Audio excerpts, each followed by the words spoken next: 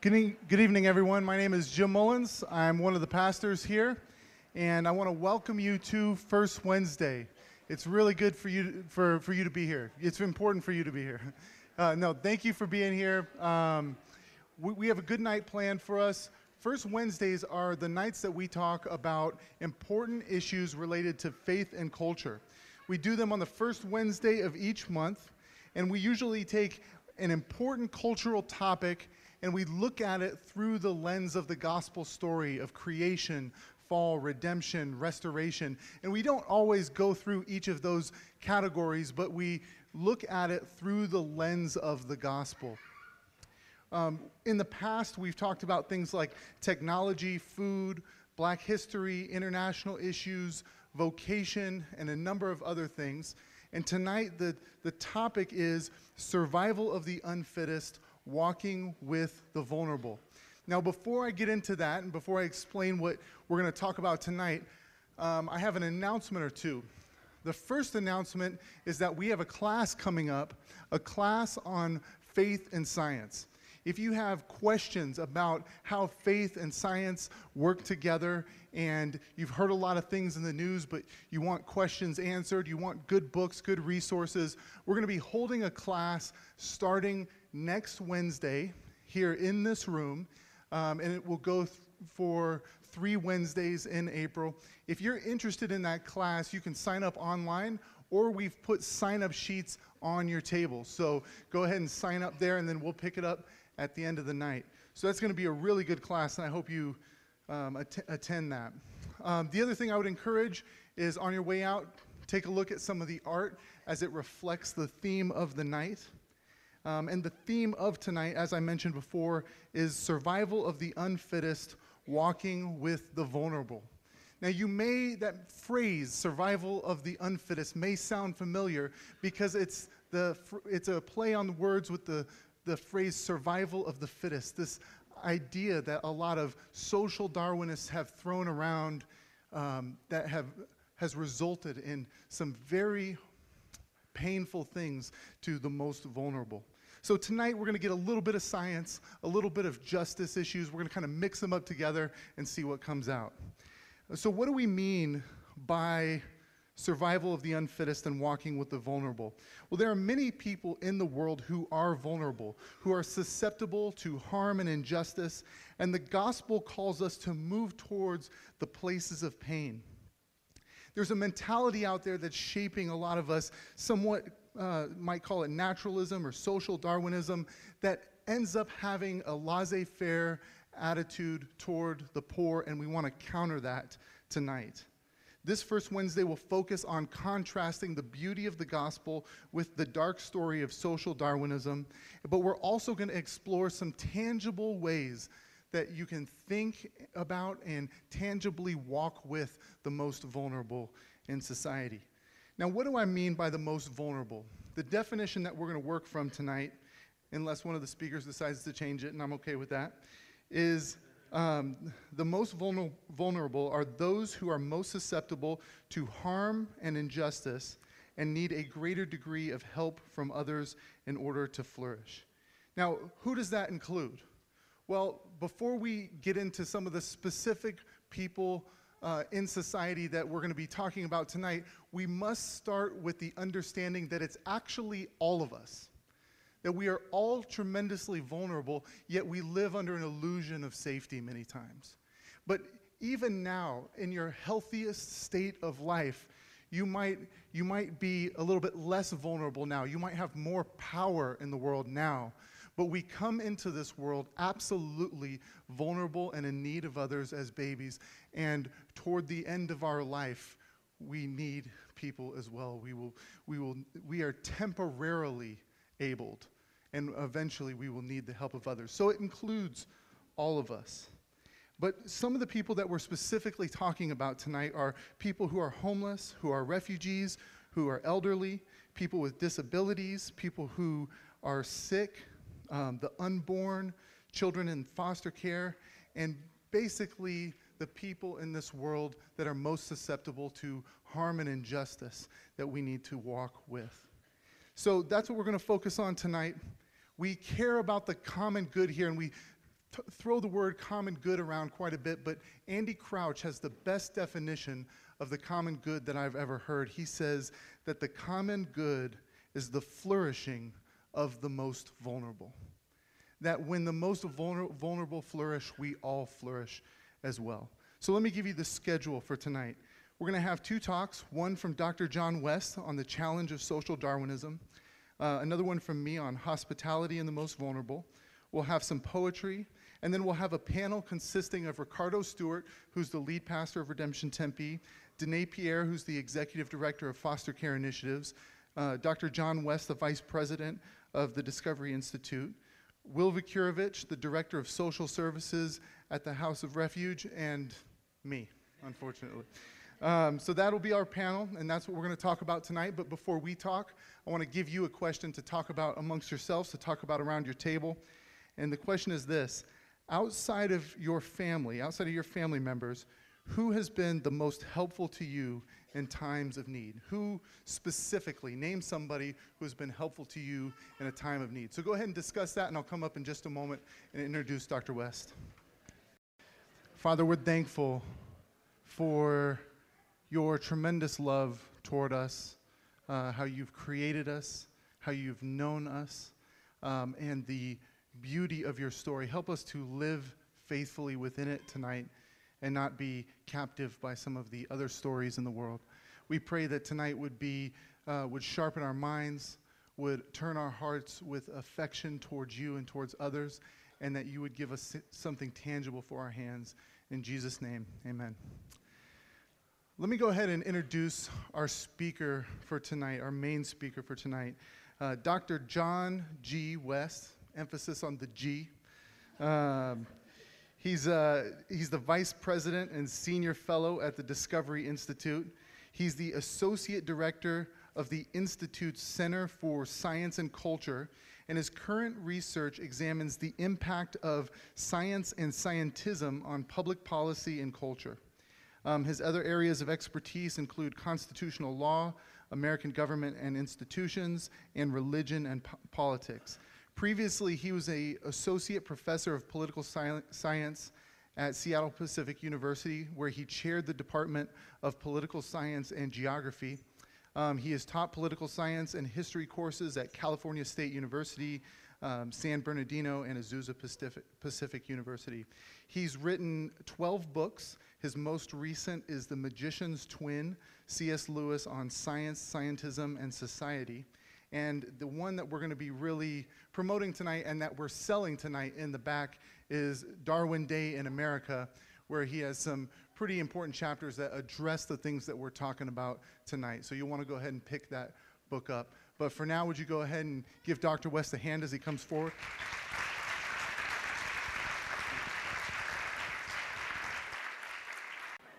Okay, I guess we'll do this one. This, I think, will work. It's a great, actually, privilege to be here tonight, and in the past day, have really enjoyed getting to know Pastor Jim and actually Pastor Ricardo. Tonight actually is a very poignant night for me for another reason. 9 years ago tonight, my 85-year-old mother was languishing in a nursing home because she had broken her hip, and she was suffering from dementia, and this actually is the night that God took her. And in fact, she taught me something about caring for the vulnerable those 2 months after she had broken her hip, where we had to try to provide round-the-clock care between our family members and others, so she was never left alone, even though she had to be in a facility. And I actually write in my book, not about that, but about how we do treat our elderly in nursing homes and how scientific materialism, not just Darwinism, has actually impacted some of how we demean people. I wasn't actually going to speak about this, but I was thinking about it earlier today, and I do think we have a lot of situations where we're called to care for the poor and vulnerable, and I think a Christian worldview really does make a difference, but it's challenging because in our culture we have a lot of claims about human beings that are not true, and end up taking us down paths that are not necessarily helpful to either human flourishing or being loving. Well, with that, let me just get started more formally. You know, Christians have traditionally believed that all human beings are created in the image of God, and that they're therefore valuable and have intrinsic worth. Grounded in the Bible, this conception of human nature and the human person has inspired Christians throughout the ages to work for social justice, defend the vulnerable. But in our efforts to help defend the vulnerable and promote human flourishing, Christians often have had to overcome a debased view of the human person that was dominant in their culture.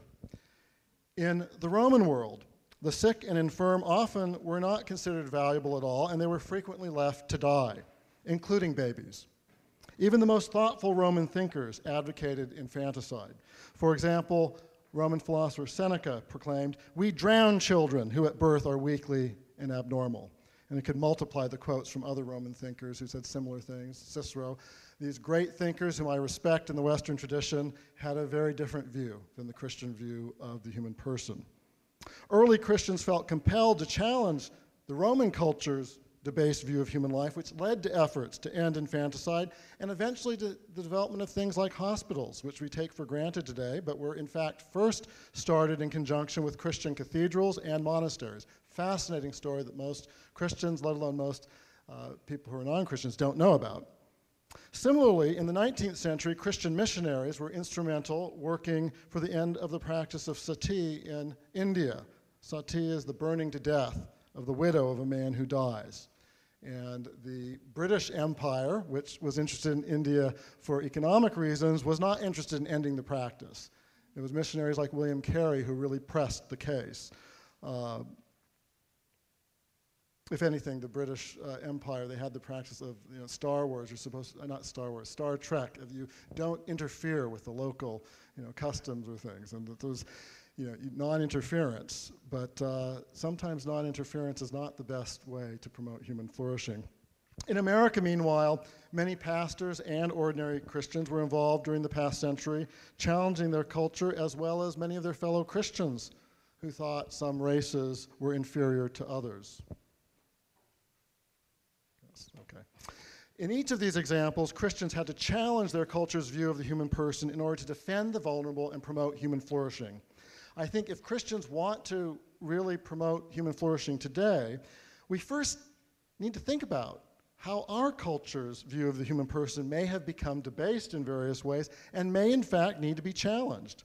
Now, I think there are many different influences that shape our view of human beings, but I do think that one of the most significant has been modern science in the form of Darwinian biology, and so that's what I'm going to focus on in my brief time with you tonight. Darwin's theory isn't just an academic exercise. It has real-world implications for how we understand our world and each other. This can be seen actually quite tragically in really the personal journey of Charles Darwin himself. The year was 1831. Darwin was 22 years old, recently graduated from college. He wanted to explore the ecosystems of the world, so he joined the expedition of the HMS Beagle in his voyage to South America and beyond. 2 months later, he was walking in the midst of a Brazilian rainforest, confronted by the beauty of it. He experienced an overwhelming sense of awe. Surely, he thought, man was more than a mere animal, and there was some greater purpose behind nature than mere physical survival. Darwin's sense of awe about nature and about human beings, unfortunately, did not last. Fast forward to the end of his life, the ending chapter, the last decade, as he wrote his autobiography. Reflecting on his earlier sense of awe in the rainforest, Darwin wrote that now not even the grandest scenes in nature would inspire such a view. Why? Well, he explained that the evidence of exquisite design and purpose he once saw in things like that rainforest now didn't move him because he had discovered his law of natural selection, or what Herbert Spencer called survival of the fittest. Darwin himself actually ended up liking the term better than natural selection, or at least he said that in later chapters, later versions, revisions on the origin of species. In any way, ideas do have consequences, and Darwin's theory has had and continues to have huge consequences for how we view and how we treat our fellow human beings. To fully grasp that impact, though, I think we need to understand the two main prongs of the theory. First, Darwin proposed that all creatures, including humans, had descended with modifications from one original, simple, primordial organism. Second, Darwin proposed that human beings and the rest of nature were produced by a process of natural selection or survival of the fittest, acting on random variations in nature. This process of natural selection was supposed to be blind and unguided. That's the key thing. According to Darwin, it was supposed to be a substitute for intelligent design or God. To Darwin and many others, the first prong of his theory, common descent, suggested that there was no fundamental difference between human beings and the rest of nature. In the words of Darwinian philosopher Peter Singer at Princeton, Darwin showed we are simply animals. Humans had imagined we were a separate part of creation, that there was some magical line between us and them. Darwin's theory undermined the foundations of that entire Western way of thinking about the place of our species in the universe. Now, the second prong of Darwin's theory, meanwhile, suggested that we were not the intentional and loving creation of a creator, but the unintentional product of a blind and purposeless process. In the words of the late Harvard paleontologist, George Gaylord Simpson, if we can get there, man is the result of a purposeless and natural process that did not have him in mind. And not only was that Darwinian process blind, it was also ruthless. Human beings, according to Darwin, gained their highest capacities not because those capacities were planned by a beneficent creator, but because natural selection ruthlessly killed off those who didn't measure up. I don't think it can be emphasized enough that Darwin enshrined death and the struggle for existence as the great engine of progress in human society. As he wrote, actually, in his book on the origin of species, thus, from the war of nature, from famine and death, the most exalted object which we are capable of conceiving, namely the production of the higher animals, directly follows. And of course, we're one of the higher animals. We're the products not of a loving creator who willed us into existence lovingly, but from the war of nature, from famine, death. This Darwinian view has impacted Western culture's understanding of the human person in at least four ways. First is actually the erosion of the sanctity and dignity and value of human life. We don't have time to explore in depth all of the impacts on the sanctity of life. My book, Darwin Day, goes into this topic of great detail. But I'd like to mention one historical example and then discuss the way in which Darwinian thinking encourages the devaluation of human life today. The historical example is scientific racism. Now, Charles Darwin was not the first racist, and he was better than many racists in that he opposed slavery. But Darwin nevertheless helped fuel a virulent form of racism by proposing natural selection as a scientific explanation for why we should expect significant differences in the mental faculties of what he called men of distinct races. The idea is natural selection acts differently on different populations, and so you should expect differences, significant differences. Moreover, Darwin contended that the break in evolutionary history, in his view, between apes and humans came, and these are his words, between the Negro or Australian Aborigine and the gorilla. This was an argument he made in his book, The Descent of Man. Basically, he was arguing that blacks, in his view, were the closest human beings to apes. Darwin's view inspired a whole generation of scientists like Ernst Haeckel in Germany, one of his correspondents,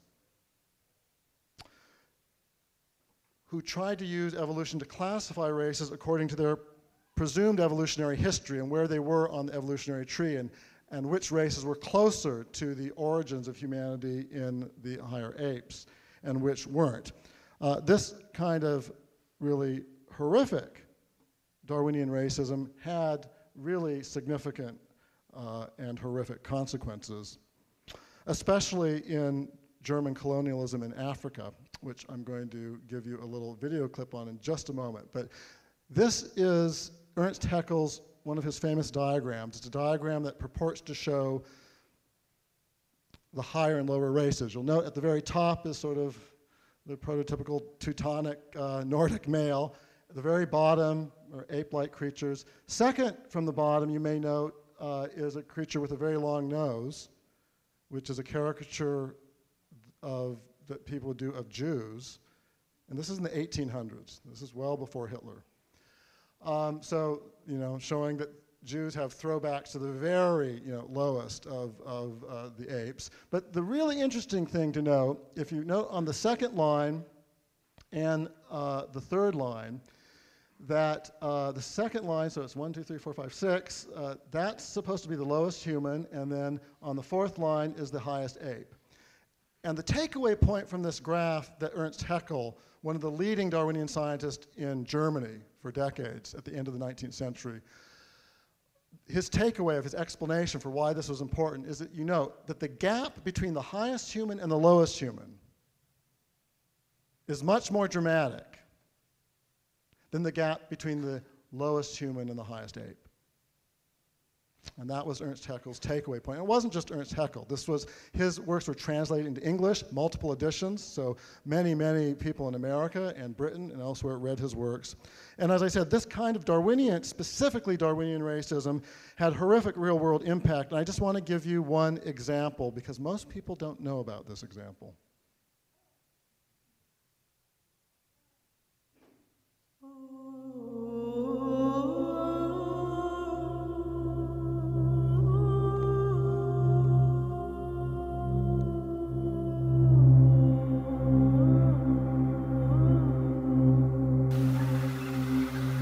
Between 1904 and 1908, the German military attempted to eradicate the Herero people in southwest Africa in what some scholars consider the first genocide of the 20th century. On October 2nd, 1904, General Lothar von Trotha issued what became known as his extermination order, declaring that the Hereros either had to leave German southwest Africa or face extinction. Herero men would be executed, and Herero women and children would be driven into the desert where they would die of starvation or dehydration. Von Trotha justified his extermination campaign by an explicit appeal to social Darwinism, telling one newspaper that human feelings of philanthropy could not override the law of Darwin's the struggle of the fittest.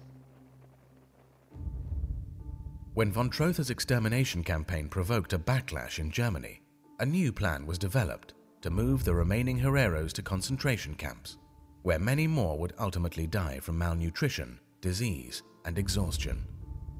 In these death camps, the Hereros were subjected to medical experiments by German doctors, and their skulls were collected for shipment back to Germany to be studied by experts in racial science. By 1908, it's estimated that more than 80% of the Herero people had been eliminated from German Southwest Africa. Back in Europe, meanwhile, German military leaders prepared for the next conflict on their continent. Okay. There's actually a whole documentary about the impact of Darwinian theory on social Darwinism in Germany leading up to and through World War I, and this is part of it. It's called The Biology of the Second Reich. You can find it actually on the internet if you're interested. I was involved in creating it along with a historian named Richard Weikart. But today, Darwinian ideology is still employed to devalue human life, and let me just give you one example among many. In the area of abortion, scientists and activists over the past several decades, and in my book I document this in much greater detail, have appealed to Darwinian theory to justify the claim that babies in the womb aren't fully human, invoking an idea known as embryonic recapitulation. These proponents of abortion argue that human infants replay the history of evolution as they develop in the womb. They go through the fish stage, the lower mammal stage, and more before finally reaching a state of being a human being. Actually, someone who popularized this goes back to Ernst Haeckel again, who was previously mentioned, and this is another one of his diagrams that, until just a few years ago, were actually still used in most American biology textbooks, even though it was known for decades that the science of this is in fact not true. The idea there is the beginning stage is supposed to be the beginning vertebrate embryos, and then they're supposed to be almost indistinguishable, which in fact is factually not true.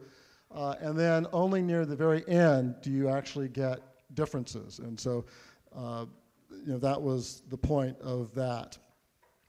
Embryonic recapitulation is junk science and has been discredited among evolutionary biologists for decades.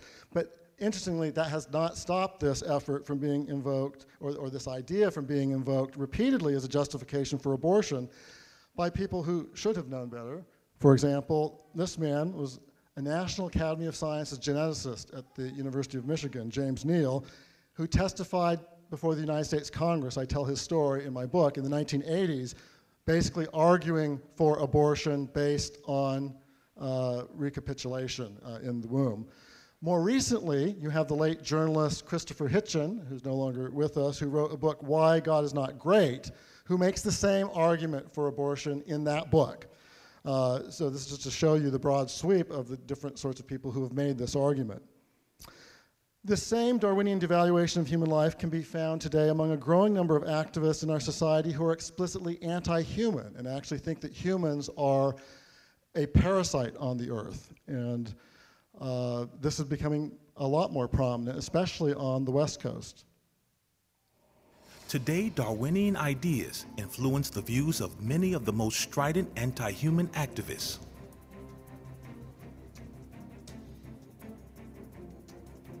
In September 2010, longtime environmental activist James Lee took hostages at the headquarters of the Discovery Channel cable network. Lee demanded that the Discovery Channel change its programming to highlight what he regarded as the planet's biggest enemy, humans. In his list of demands, Lee called on the Discovery Channel to talk about evolution. Talk about Malthus and Darwin until it sinks into the stupid people's brains. Sir David Attenborough is one of the world's most respected wildlife filmmakers. In a 2013 interview, he denounced humans as a plague on the earth. According to Attenborough, in the past, natural selection kept humans in check by killing them off. But modern society undermines natural selection by saving the sick and finding ways to feed more and more people.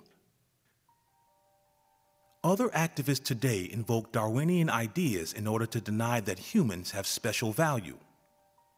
Christopher Maines was an early leader in the influential environmental group Earth First. In his book, Green Rage, he argues that evolution means there is no basis for seeing humans as more advanced or developed than any other species. According to Maines, human beings are not the goal of evolution because evolution has no goal. In his words, evolution simply unfolds, life form after life form, and Darwin invited humanity to face the fact that the observation of nature has revealed not one scrap of evidence that humankind is superior or special, or even particularly more interesting than, say, lichen. The use of Darwin's theory to debunk human dignity spans the ideological spectrum. Princeton University bioethicist Peter Singer is author of the book, A Darwinian Left. Singer claims that the life of a newborn baby is of less value than the life of a pig, a dog, or a chimpanzee. And where does Peter Singer get this from? He's told us. In an interview, Peter Singer made very clear that his view was going back to Darwin. He said, Darwin really showed us that human beings aren't special. We're not sort of separate from the rest of nature. We're not unique. And so that we shouldn't be treated that way. And so this idea that there's something special or unique about human beings and that human beings deserve special treatment really is undermined by Darwin in Peter Singer's view. The same dismissal of human uniqueness can be found among some on the right. John Derbyshire was a longtime writer for the conservative journal National Review. In 2012, he was dismissed after writing an article for another publication, arguing that blacks are more antisocial and less intelligent than whites. Derbyshire believes that racial differences are the products of evolution. He also believes that Darwinian theory, refutes the claim of traditional Western monotheism that human beings are exceptional. In his words, the broad outlook on human nature implied by Darwinian ideas contradicts the notion of human exceptionalism. To modern biologists informed by Darwin, we are merely another branch on nature's tree. Okay. There are three more impacts that I want to speak about, and we'll do those more briefly than the first one. The second one is the erosion of morality. In his book, The Descent of Man, Darwin depicted morality not as something permanent or transcendent, but simply as those behaviors and beliefs favored by natural selection because they promoted physical survival under a given set of conditions. In the Darwinian view of ethics, morality radically changes over time based on changing conditions for physical survival. If parental love promotes survival, then that becomes moral. But if selective infanticide promotes survival better, then that becomes moral. Darwin's reductionistic account of the development of morality leaves little room for preferring one society's morality over another, or one moral code over another. Or according to Darwin's framework, every behavior that occurs regularly in at least some subpopulation is normal almost by definition. Moral and immoral behaviors develop for the same reason, to promote biological survival.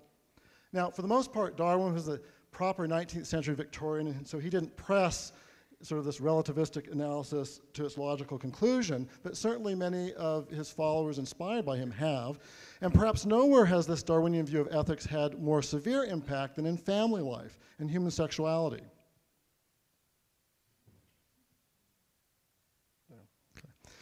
It's not an accident that the thinker most responsible for the breakdown of sexual ethics in our culture was a Harvard-trained evolutionary zoologist. His name was Alfred Kinsey. Adopting a thoroughly Darwinian approach to sexual morality, Kinsey argued that any sexual practice that could be found somewhere among mammals could be regarded, in his view, and this was his term, normal mammalian behavior, and therefore it should be regarded as okay. Today, many evolutionary psychologists have gone beyond mere sexual relativism and are affirmatively arguing against monogamy. They claim that we were bred by Darwinian evolution to have multiple sex partners, which means that we were programmed for promiscuity and infidelity. In their view, the very idea of a faithful monogamous marriage contradicts our biology and therefore must be abandoned.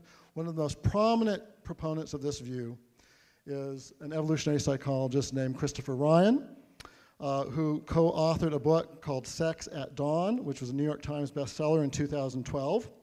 According to Ryan, marriage in the West isn't doing very well. Why? Because it's in direct confrontation with the evolved reality of our species. He thinks that marriage needs to be redefined to allow multiple partners throughout the marriage. And that, in his view, is what will save marriage as an institution. This undermining of monogamous marriage in the name of science, I think, has special relevance to helping the poor and disenfranchised. Now, poverty has many, many causes, but in our society, long-term intergenerational poverty is often closely connected with family breakdown. And you know, the social science on this is really unequivocal. And if Christians want to create effective ministries to reduce long-term intergenerational poverty, they're going to have to find ways to address the challenge of the Darwinian view of sexuality, because it is cutting in a completely different direction. Now, a third impact of Darwin's theory on our view of human life relates to personal responsibility. Darwin was one of those who helped popularize the idea that all human behaviors and choices are the products of our heredity and environment. Of course, heredity and environment do influence how we act and how we think. But if there are a complete account of why we do what we do, what happens to personal accountability? Darwin himself understood the implications of this materialistic account of human beings, writing in one of his notebooks that in his deterministic view, free will is a delusion.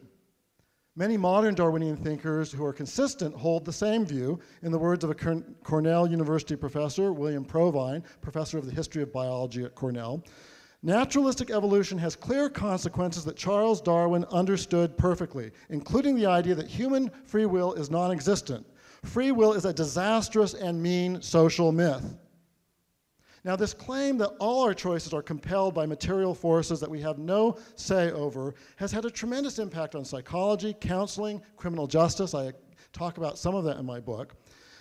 Someone who works actually in prison ministry told me just recently about how they had brought in a professional counselor to talk with prisoners. But it was very discouraging to them because this counselor basically told the convicts who had actually converted to Christianity and were actually changing their lives with God's help, but actually told the convicts that they weren't responsible for any of their choices. They were just programmed to do what they did. I think this claim that we're not responsible for our actions flatly contradicts not only common sense, but also the biblical view of the human person. Yes, the Bible teaches that we're sinful, but it also emphasizes the importance of our choices and urges us to choose wisely. As a practical matter, I write about this in my book, rehabilitation programs that emphasize the importance of people taking responsibility for their own choices tend to produce more changed individuals. So I think Christians who minister to those struggling with various challenges and behaviors need to be willing to challenge this cultural mindset that we aren't responsible. Finally, a final impact of Darwin's theory has been the erosion of the idea that humans have a spiritual purpose. In the Judeo-Christian tradition, humans have eternal souls. Their lives serve a higher purpose because they were intentionally created by a loving God. But if the Darwinian theory is true and it really proves that life is the product of a blind and unguided process, then God is either impotent or more likely non-existent. And if God doesn't exist, there's no higher spiritual purpose to human life. Indeed, there is no likelihood that human beings have eternal souls. So it should be no surprise that according to a survey by researchers at Cornell University of leading scientists just in the field of evolution, given the emphasis in Darwinian theory on unguided processes, 87% deny the existence of God and 88% disbelieve in life after death. This claim that science somehow disproves the existence of God or the reality of the spiritual aspect of human life has tremendous consequences. Just a couple of years ago, National Public Radio ran a very poignant story on why many young people are struggling with and abandoning faith in God.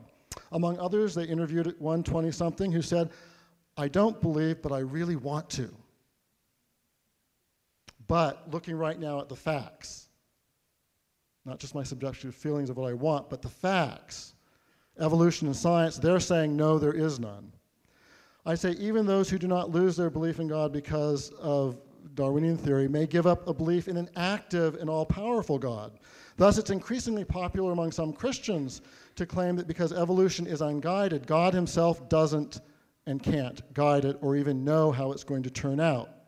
So we have former Vatican astronomer George Coyne arguing that God, not even God could know with certainty that human life would come to be. Because if evolution is an unguided process, even God couldn't know how it would turn out. Or Ken Miller at Brown University, author of a book called Finding Darwin's God, which is used in many Christian colleges, who argues that mankind's appearance on this planet was not preordained, that we are here as an afterthought, a minor detail, a happenstance in a history that might just as well have left us out. Now, I'd say the message of secular Darwinists is that science shows that the spiritual side of life is a myth. You can believe God if you want to, but it's tantamount to a fairy story. Only matter really matters. Unfortunately, many Christians seem to act as if the secular Darwinists are right. You might even say that many Christians operate as practical materialists.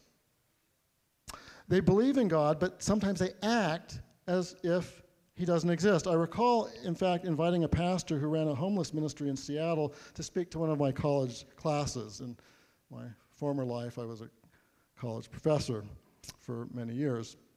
So the question came up in the class whether his ministry tried to address the spiritual needs of the homeless they helped in any way, say by offering a Bible study to people who wanted it, or just some way to actually interact with their spiritual needs. And it turned out that they didn't. Indeed, it became apparent to the students in the class that this Christian ministry wasn't much different from a completely secular ministry. Now, don't misunderstand what I'm saying. Simply supplying shelter to someone who needs it is a Christian act. I fully believe that. But if we actually think that God exists, and to be fulfilled is to have a relationship with him, limiting your ministry solely to a person's material needs is heartbreaking. If Christians want to change the world, they aren't going to do it by being practical materialist or by unthinkingly adopting our culture's prevailing worldview. The Christians in the past who changed our world, who started hospitals, who ended infanticide, who secured civil rights, did so by being astoundingly countercultural. And so I think Christians today, we need to be willing to be countercultural. We need to ask ourselves how our guiding assumptions are being shaped by ideas that may not, in fact, be consistent with our biblical beliefs.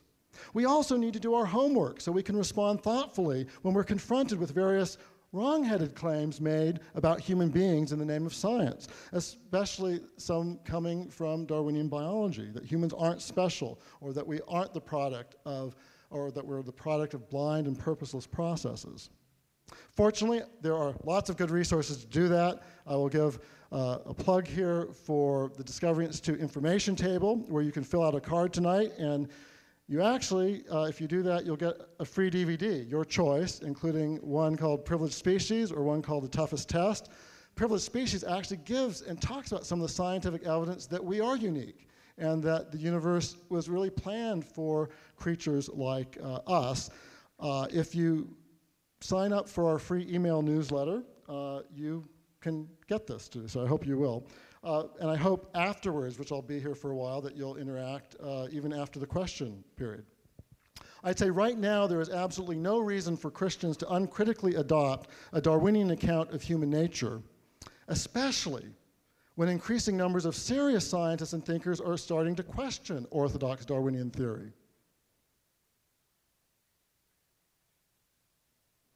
For example, Nobel Prize-winning physicist Robert Laughlin at Stanford frankly states, evolution by natural selection has lately come to function more as an anti-theory, called upon to cover up embarrassing experimental shortcomings and legitimize findings that are at best questionable and at worst not even wrong. Robert Laughlin, as far as I know, is not a Christian, or at least he very closely guards what his particular religious beliefs are. He's certainly not a public proponent of intelligent design, but this is rather astounding. Certainly doesn't mesh with lots of things you may read in the news media. Or just one other example, prominent atheist philosopher Thomas Nagel has published a book with Oxford University Press titled Mind and Cosmos, and get the subtitle, Why the Materialist Neo-Darwinian Conception of Nature is Almost Certainly False.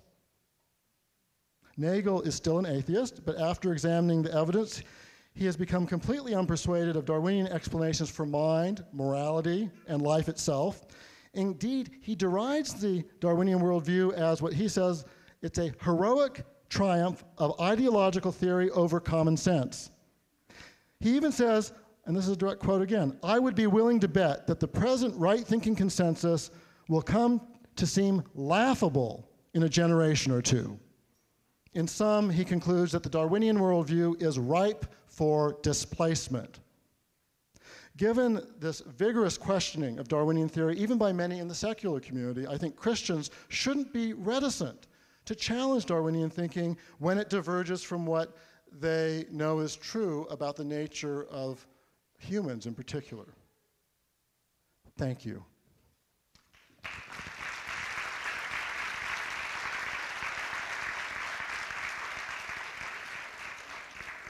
Now, before I step down, I have a question for you to discuss for the next few minutes before we go into the next segment tonight. So it's not going to be up there, so you need to listen carefully. Is there some situation in your life, either now or in the past, where you have been called to care for someone who the world does not value? Okay?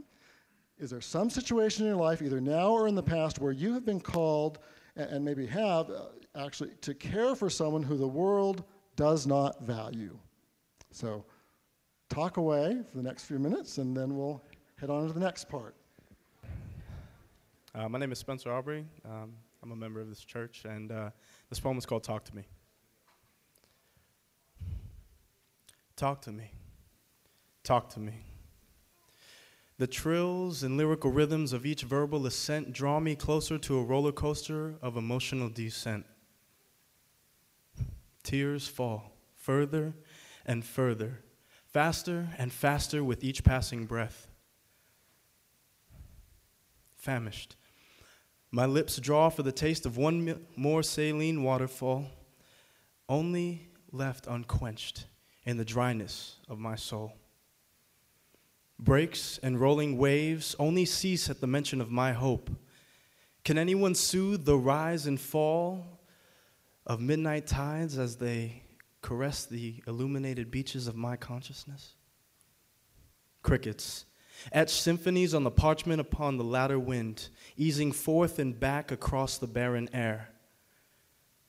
Shadows, sulking silhouettes, no longer press the crimson trail of broken hearts, rather, like a fading star, engulf all surrounding features of my face and frame into a trite blackness, lacking no depth. I wish you had seen me before I faded, ever so quickly into the landscape of the night. I wish you see me as I am and not this dark exterior. I wish you see me as I was, as I am.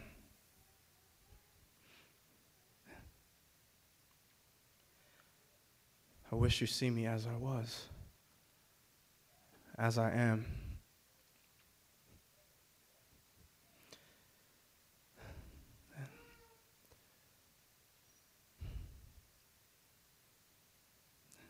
I wish you see me as I was, as I am.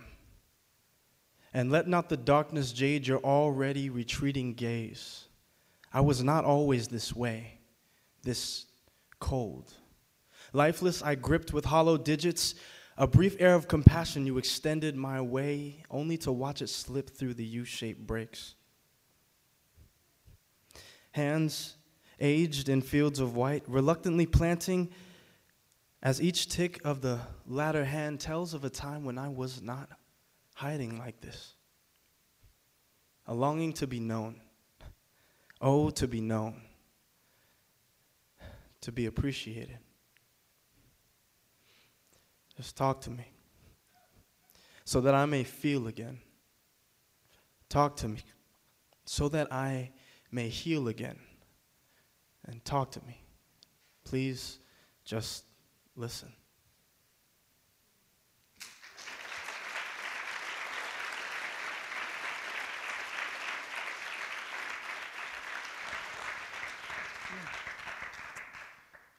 So tonight, as we're talking about what it means to walk with the vulnerable,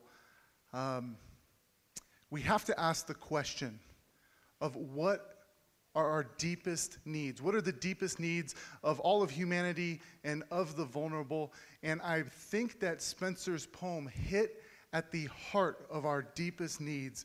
It's to know and to be known. At the end of the day, after the programs, after the money, after the help, after the shelter, all very important things, but we are relational people who need to be known and need to know others and be in relationship. Whether it's the person who has found themselves without a physical home, or a refugee who has moved to America, or someone with developmental delays and disabilities who wants to connect with people but struggles to know how, the deep longing of the heart is to know and to be known. And as we walk with the vulnerable, we need to keep this in mind. This is what Stephen Garber says. He says, "These are the truest truths of the universe. We do not flourish as human beings when no one knows us and we know no one. We do not flourish as human beings when we belong to no place and no place cares about us. When we have no sense of relationship to people or place, we have no sense of responsibility to people or to place." And at the end of the day, longing to be known and to know others is at the core of the human heart and what we need most.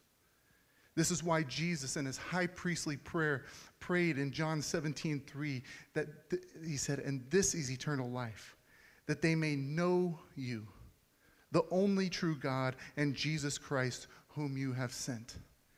And we're called to care about the whole person, but the whole person needs to be in relationship to others. And that right there is the uniqueness of the gospel and the uniqueness of the good news that we have for all of the vulnerable, including us. That God has made himself known to us in very profound ways. God made himself known to us and reconciled us into a community where we can know each other. And how has he done that? How does Jesus relate to the vulnerable? And how does he relate to us? Well, there are many ways, but there is one I just want to focus on. Let me talk about some of the ways and then just hone in on one. He relates to us through creation, in that he created every hair on our arm and our eyes and shapes every moment of our life. He has created us and has created each of the vulnerable and cares for them, including us, the vulnerable. He knows us through healing, in that Jesus put his hands on people that others wouldn't, and he healed them. And one day there will be a day when he heals all of our wounds. He knows us through suffering, that he suffered for us and died for us so that we would be reconciled to God and that we would know God. But one of the most unique things that often gets overlooked is that he knows us through his presence. In the incarnation, how Jesus walked with the vulnerable is not from a distance, not from a policy, but literally walking with them as the starting place. And this leads us to a word that I want you to put in your pocket, a word to treasure, to keep with you, to use in your vocabulary. That's a theologically rich word. You probably have overlooked it many times. It's this word, with. With. Emmanuel, what Jesus was called is Emmanuel, God with us.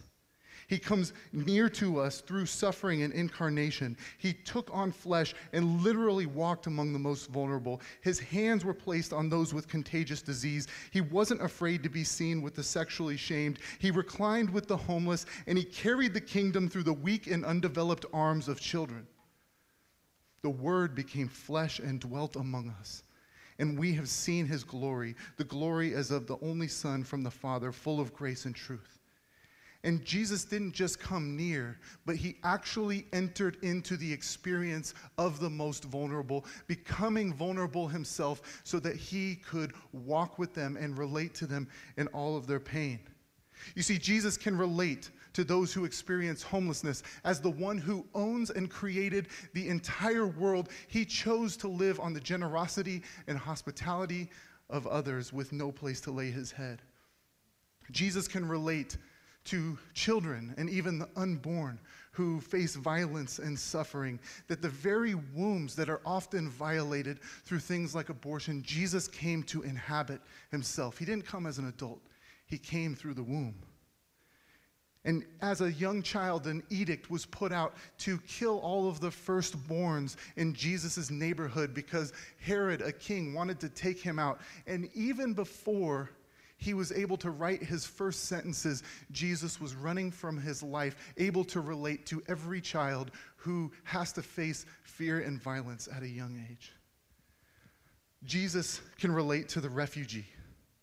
As him and his family were fleeing from Herod, they had to flee to Egypt.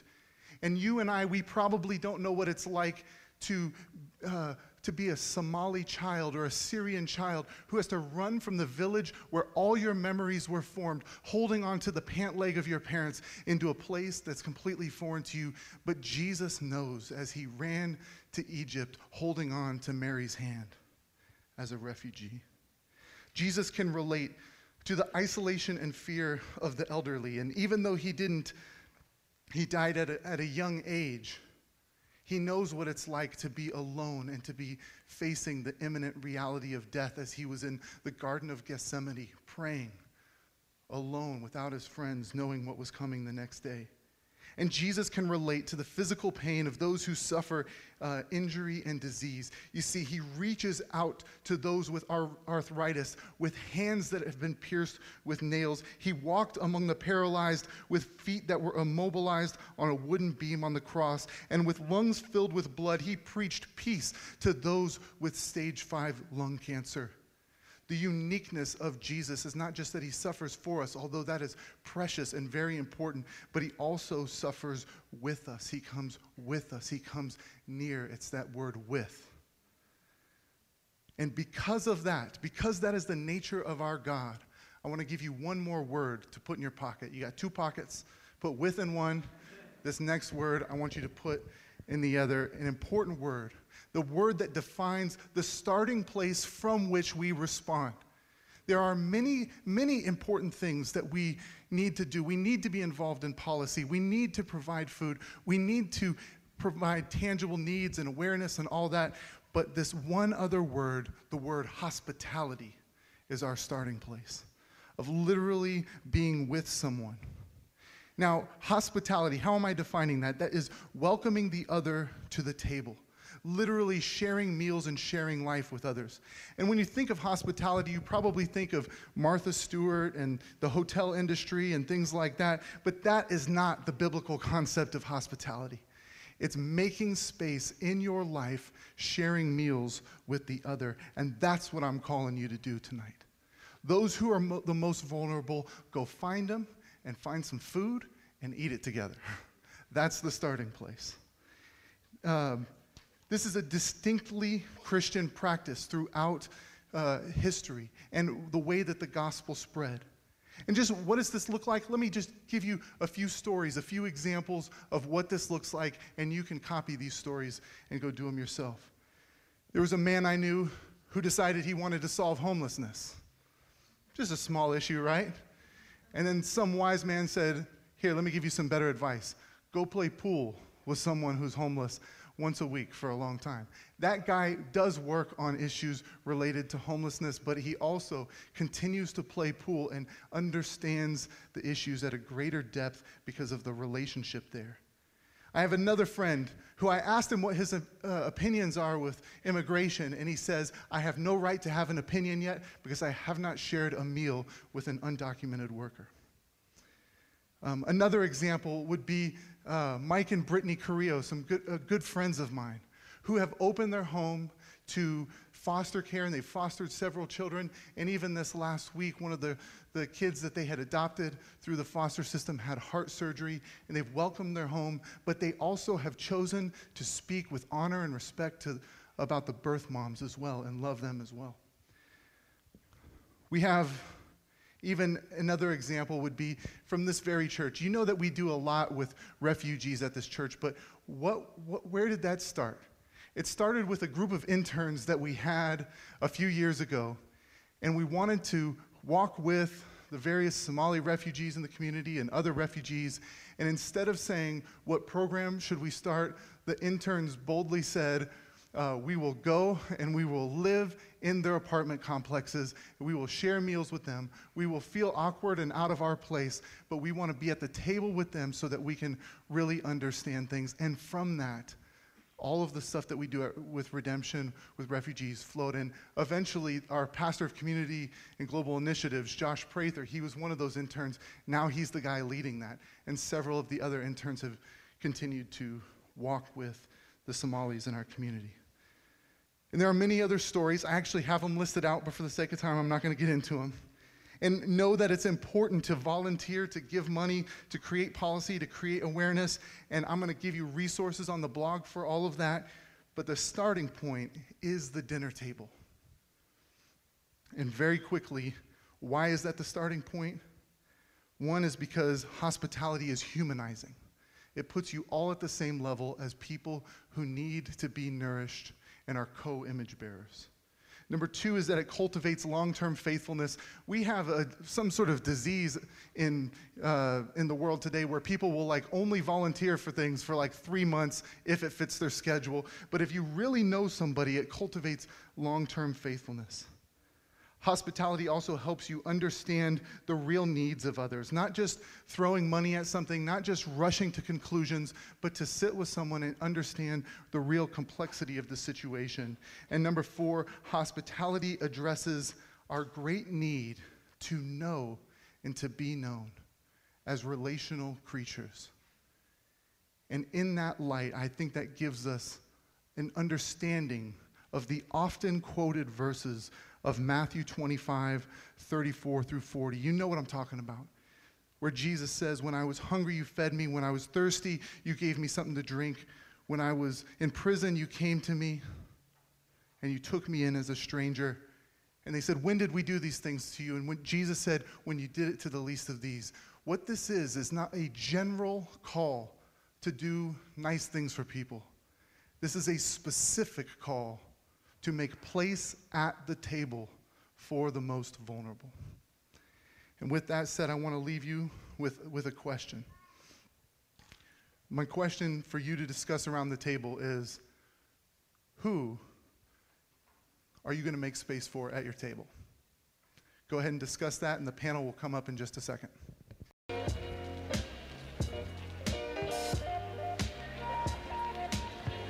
Okay, everyone, go ahead and draw your conversation to a close.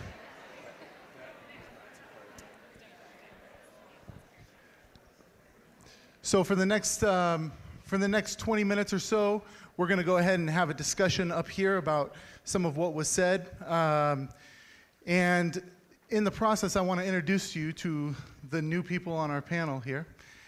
So would you guys go ahead and introduce yourself and just say who you are and what you do? Start with you, Will. Sure. My name is Will Vakurvich. I work at a place called House of Refuge. It's a 24-month transitional housing program for families experiencing homelessness. My name is Ricardo Stewart, and I'm American Gladiator. And pastor at Redemption. Hey, real quick, if Ricardo was an American Gladiator, what should his name be? Nitro. Okay, you will only be referred to Nitro from this point on tonight.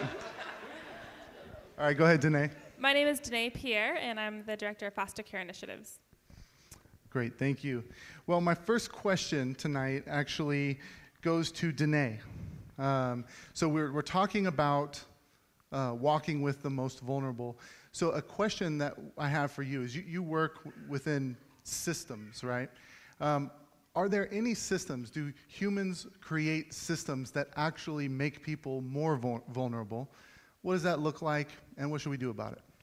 Yeah, so kind of the first part of that question, we talk a lot about, as we look at the foster care system or the criminal justice system or different institutions in our society, that they were built by human people and humans are fallen. And so we have idols that we worship, and we then build structures to support those idols. It doesn't mean that the structures are all bad. There's salt and light that seasons everything, and there's some systems that are worse than others, but there's still structures built around idol worship, and those begin to have the most effect on the most vulnerable. So you look at, Ephesus, Paul's writing a letter to the Ephesians, and in that church, in their city, there's a temple to, I think it's Artemis. And so you look at, who was the most vulnerable in their society. They have children being prostituted as part of their worship to the goddess of fertility. Well, we have our own idols. We have our own things that we worship, and the most vulnerable will always pay the greatest consequences for that.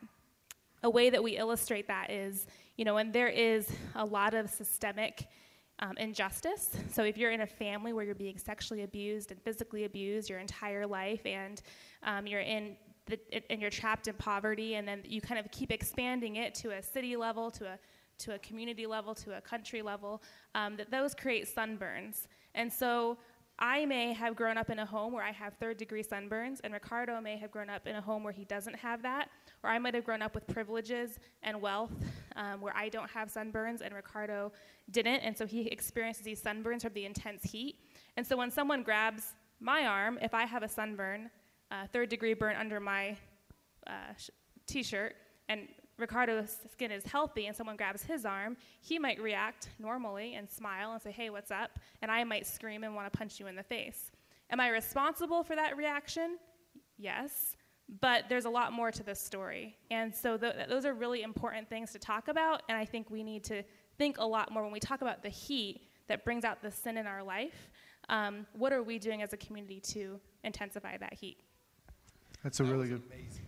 Yeah. Nitro approves of that answer. The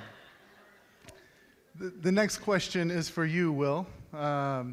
So, Will and I have been friends for a long time, and he always tells me that he doesn't like it how often this one verse is quoted, that the poor will always be with you.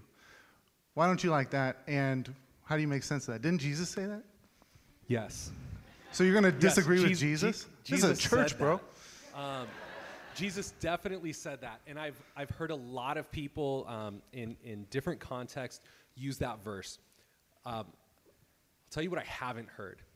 I haven't heard anyone use that verse to say, like, there's a lot of work to be done, and we should get motivated and acting. Thank you.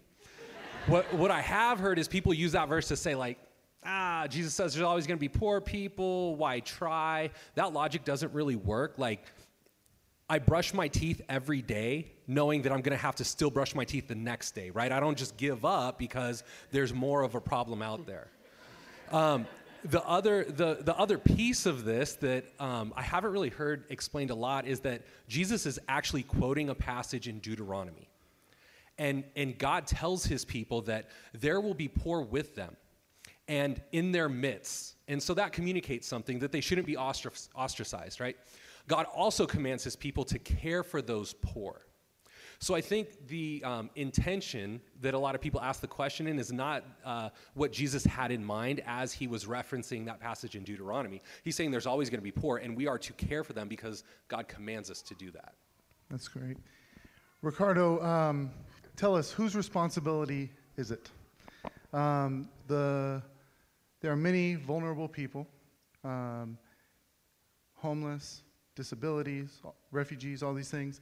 Is this the government's responsibility, the church's responsibility, individuals' responsibility, or the vulnerable themselves, the person in a vulnerable state? Is it their responsibility? Whose responsibility is it? The short answer is everybody. I do think that government has a responsibility. Because I'm a Christian and I take the Bible to be true, I do believe that we're created in the image of God, and therefore I think that having the Imago Dei, there's a lot of good things that people can do, whether they believe in God or not. And I think that there could be good and salt and light, as Danae said, within systems. And I do think the government has a responsibility, especially in our country, to be able to care for the vulnerable. Now, having said that, the church, I think, has a greater responsibility because a deeper motivation. The deeper motivation is understanding that he who was rich became poor so that we who were poor are now rich in Christ. And so the strength that we draw from to be able to reach out to the vulnerable and the least of these, etc., is not a strength that comes from within. We don't believe that. It's a strength that comes from outside, that the Lord himself gives us his spirit. And I absolutely, I'm not speaking as your pastor now, so I'm speaking just as Nitro. As Nitro. Got it. Nitro's, when I talk about Nitro, I can talk about third person. It bothers me to no end as an evangelical church when I hear people saying that, why do we keep talking about social issues, because isn't the primary role of the church to make disciples? And hear me, that is what the church should be doing, is making disciples. But at the heart of making disciples is loving God and loving your neighbor. And if my neighbor does not happen to have something to drink, I am no longer loving my neighbor if I don't bring over water. I'm not loving my neighbor if I'm not caring about the public school system, even if my kids are not in that public school system. Now, they are, but I need to care about that because I know that I have particular privileges to think about education in ways that they may not. And their children need the opportunity to level the playing field as best as possible in order for them to be able to survive and to also to participate well within society. And so I think the church has a big responsibility for social issues, from the water we drink and to the water that we give. And I don't think that we think in a broad concept and looking theologically of if God so loved the world, So should we, and everything that's in it. The individual has a responsibility. So me and my wife have the responsibility to do what we can do, and whatever that looks like. And I think the vulnerable have a responsibility as well. So on the flip side of that, I understand why the right can get upset, because a lot of times it's personal responsibility, and they see people who, especially in the welfare system, where it seemingly they abuse it. And so I can understand that, and I grew up around that, and I understand why there are people who do that. And so you do have to take responsibility. That's not to say that if you are disabled, it's your fault. That's not to say that if you are born into poverty, it's your fault. However, whatever resources and opportunities that you do have, you have to try like crazy to make the best out of those responsibilities. I still think the biggest, though, is on the church, and then I would say on government. I actually do believe that government can help out in more ways, and I would say, and should help out in more ways than maybe most evangelicals that I rub shoulders with. Yep, go ahead. Just to kind of maybe nuance a little bit of, or push back a little bit on the individual, I think that the way that the right, or maybe we can talk about some of the frustrations over welfare, things like that, acts as though any of us on our own, which I know you're not saying this, are able to make it. And that's just not true. Every single one of us are able to have the privileges we have because of the community around us, our network, our relationships. If you were in crisis right now, you could think of 10 people that can help you. And when we talk about the most vulnerable, some of the problems with, okay, if you throw 20 kids into a pool who can't swim and 2 make it, well, who is God going to hold accountable for the 20 kids being thrown in the pool? He's not going to say, well, good job, those 2 people who did just survival of the fittest and swam and learned how to swim. We're going to be held accountable for the 18 who our systems kept throwing into the deep end. And as the church, to be able to say, there is sin and idol worship that keeps perpetuating that. Can we stop it entirely? Well, that's the not yet part of where we live, but are we called to like faithfully engage and enter into that like tumultuous water and maybe die trying to save kids, you know? So I just think that there's just more, we just have to keep going back to no individual can thrive, let alone survive without community. Thank you both, Nitro and Danae. We had a little technical difficulty with the questions before, but now it looks like they're up. What are the practical steps to first identify and build a table that, I got glasses, come on, that you can then make room at? So practical steps. John, do you have any practical steps? Let's ask the professor if there's any practical steps. Well, I think the biggest, hello? Biggest practical steps is to look around people in your circle of influence, because there are, whether you admit it or not, or see it or not, there are vulnerable people all around you, whether it be friends of friends, family member friends. I mean, if you look around, and so when you're starting to do practical steps, first look about those in your networks, in your church, but also in your wider social networks of people who are vulnerable, and then find ways to engage them. And it can be as simple. I remember in our church, where I go, we are an evangelical church, but we're in the midst of an urban environment. And so we have homeless and others who will come, in some cases because there's food, and that's great, but it's also an opportunity to engage them, and not just, if they're standing in the corner, not to just go socialize with the people that you're used to. And I can remember one man, it was a little bit scary because our kids were really little, and he was, not the profile of most of the people in the church, and there was something quite a little bit off, and we engaged him, ended up taking him out to lunch and learning a lot more about him, and he had a lot of things going on in his life, but I think really looking for the people around you, that's the first step. And on a practical level here at Redemption, the third Thursday of each month, we have something called the With Collective, where we cook our best meal, whatever your best food is, bring it and come share a meal with and listen to the stories of the homeless people in the community who also get to, they stay on campus on Thursday nights. So that's a practical way. Next question. All right. How do I invite people to my table while guarding the time and safety of my family? Will, go ahead and take that. Thank you. So we did this thing called Neighbor's Table on Saturday, and I led a section of that talking about the issue of homelessness and people experiencing homelessness. And one of the questions that seems to come up is, homeless people are so unsafe. And the question that I asked is, who told you that?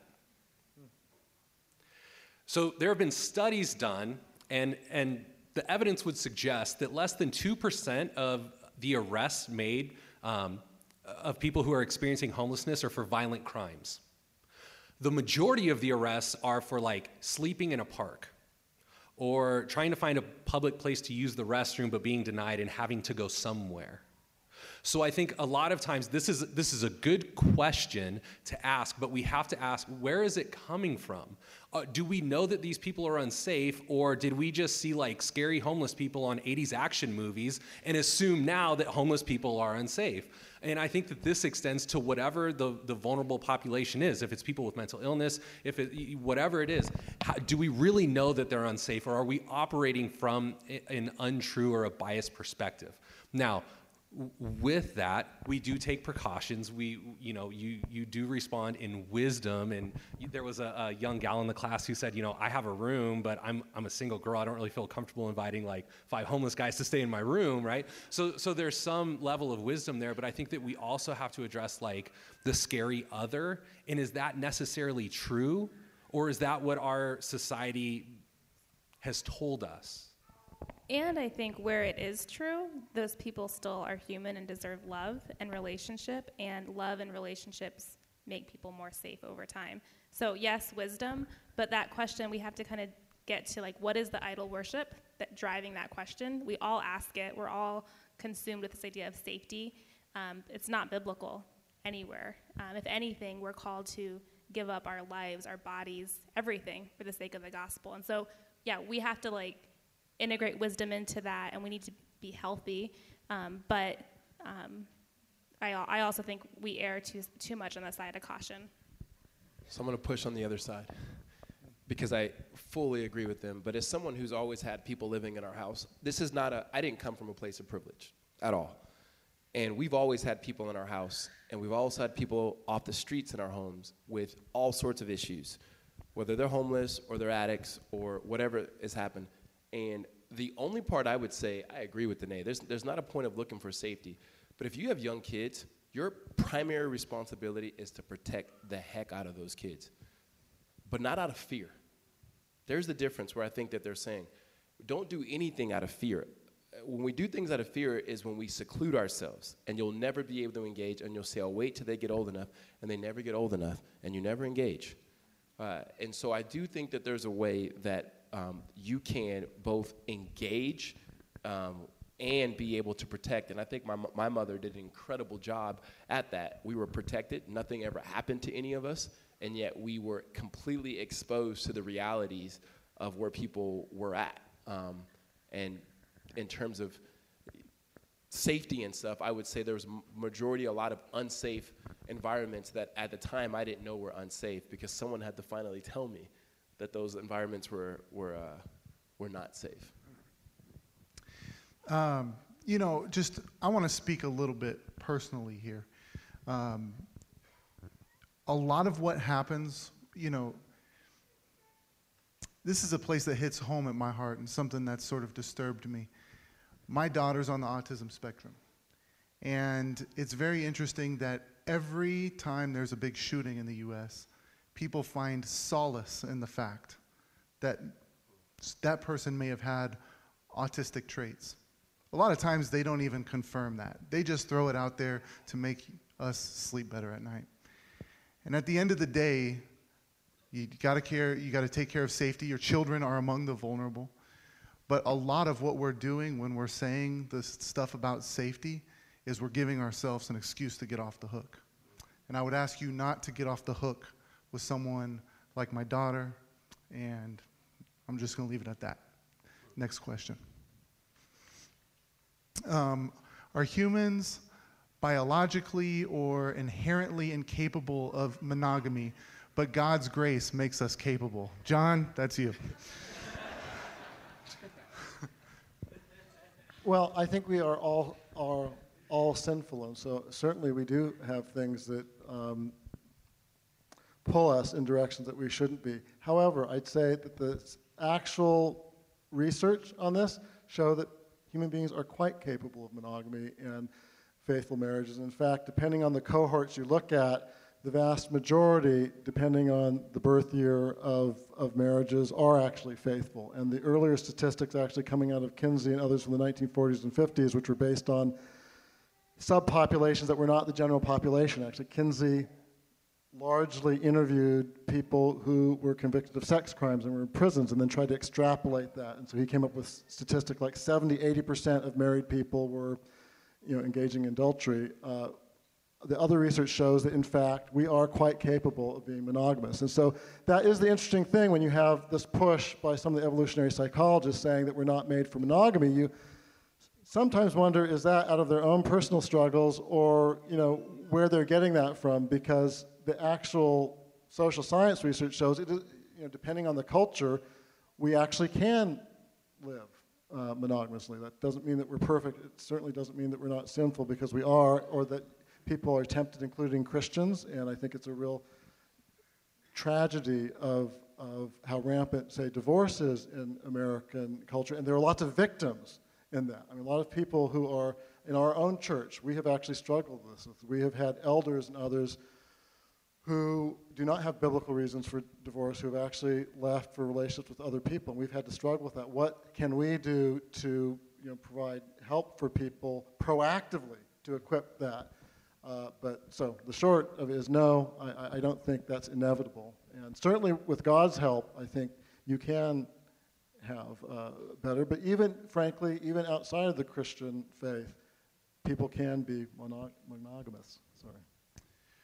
In the next few days, I really appreciate what he just said. Take note of that. But in the next few days, I'm going to post a paper on our Facebook page about common grace as well.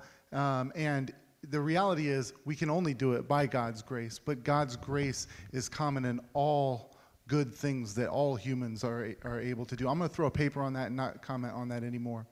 If you have kids, they are vulnerable, so you got to protect them. Go pick them up from childcare. It's 8 o'clock, but we are going to continue. I think this is an important conversation. We're going to go a few minutes longer and take a few more questions.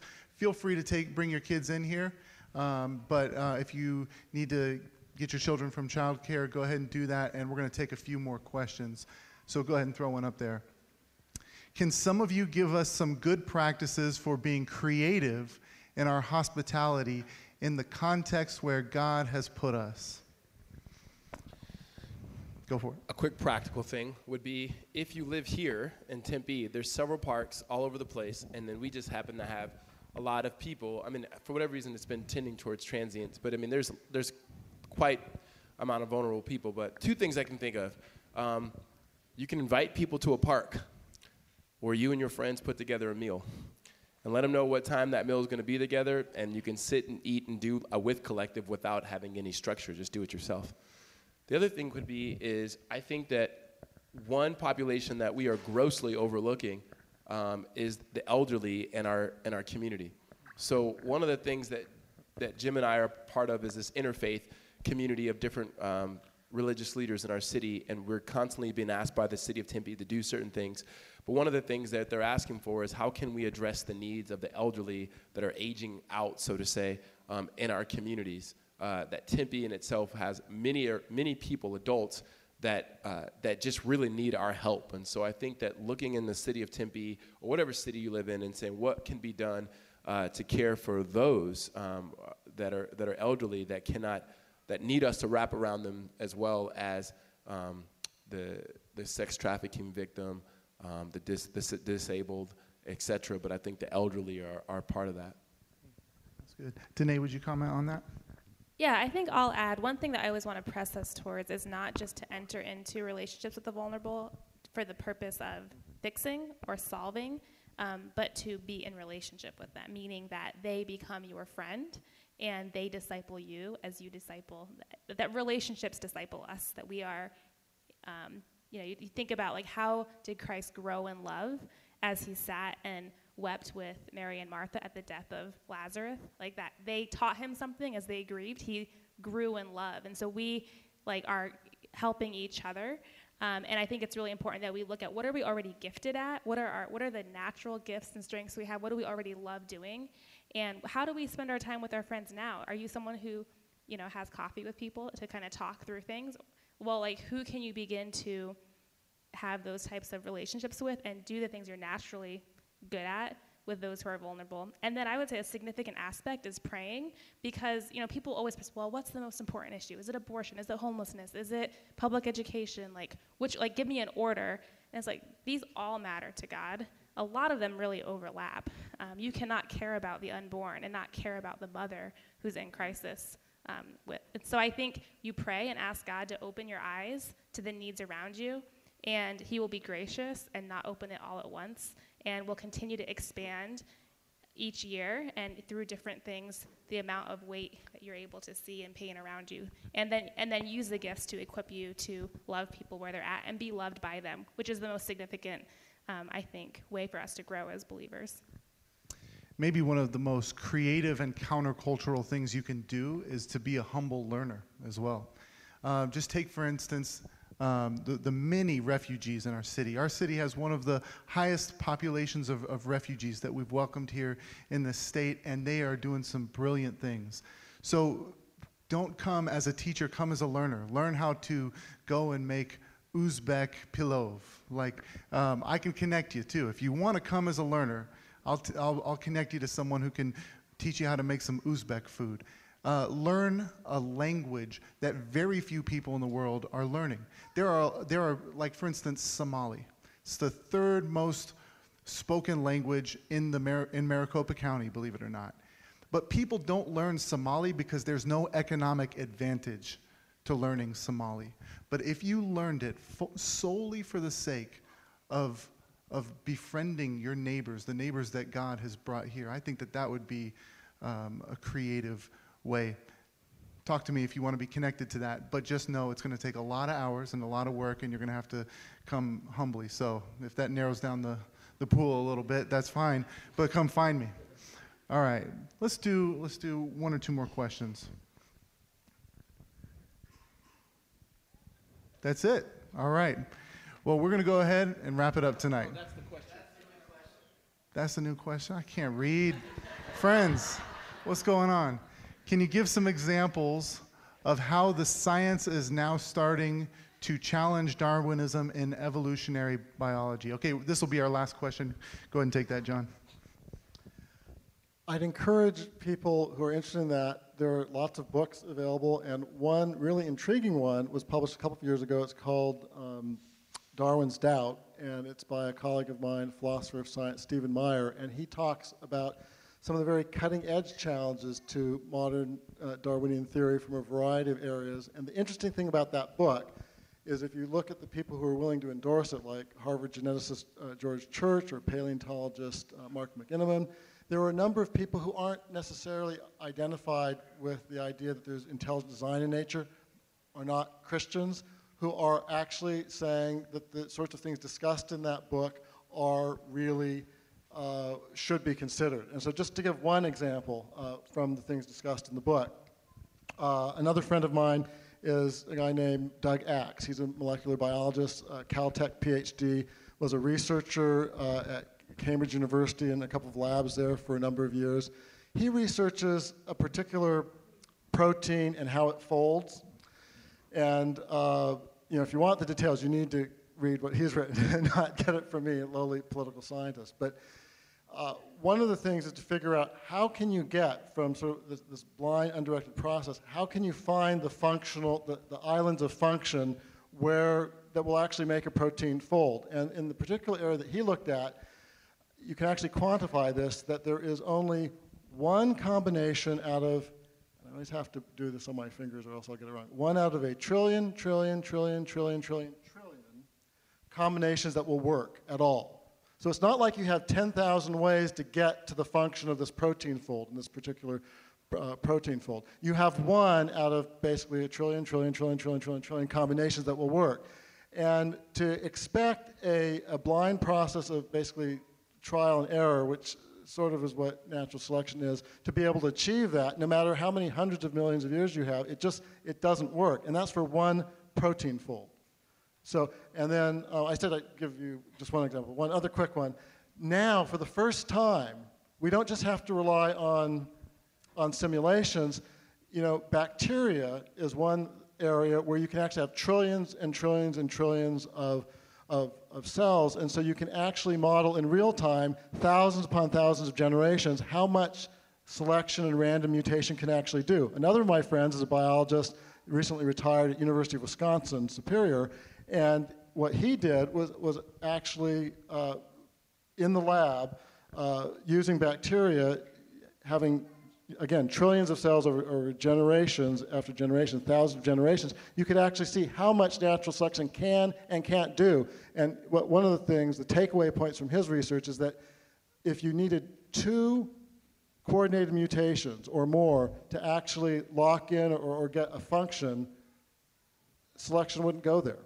And which it makes it very hard to understand, because to build the really dramatic new forms and functions in the history of life, you need way more than 1 or 2 coordinated mutations to build, you know, new animal body plans and things. So those are just a couple of examples of some of the things that are out there that are different, actually, than 10 years ago. I mean, really cutting-edge stuff. So if you did not understand that, sign up for our faith and science class that starts next week. That was a good opportunity to plug it. We have books in the back.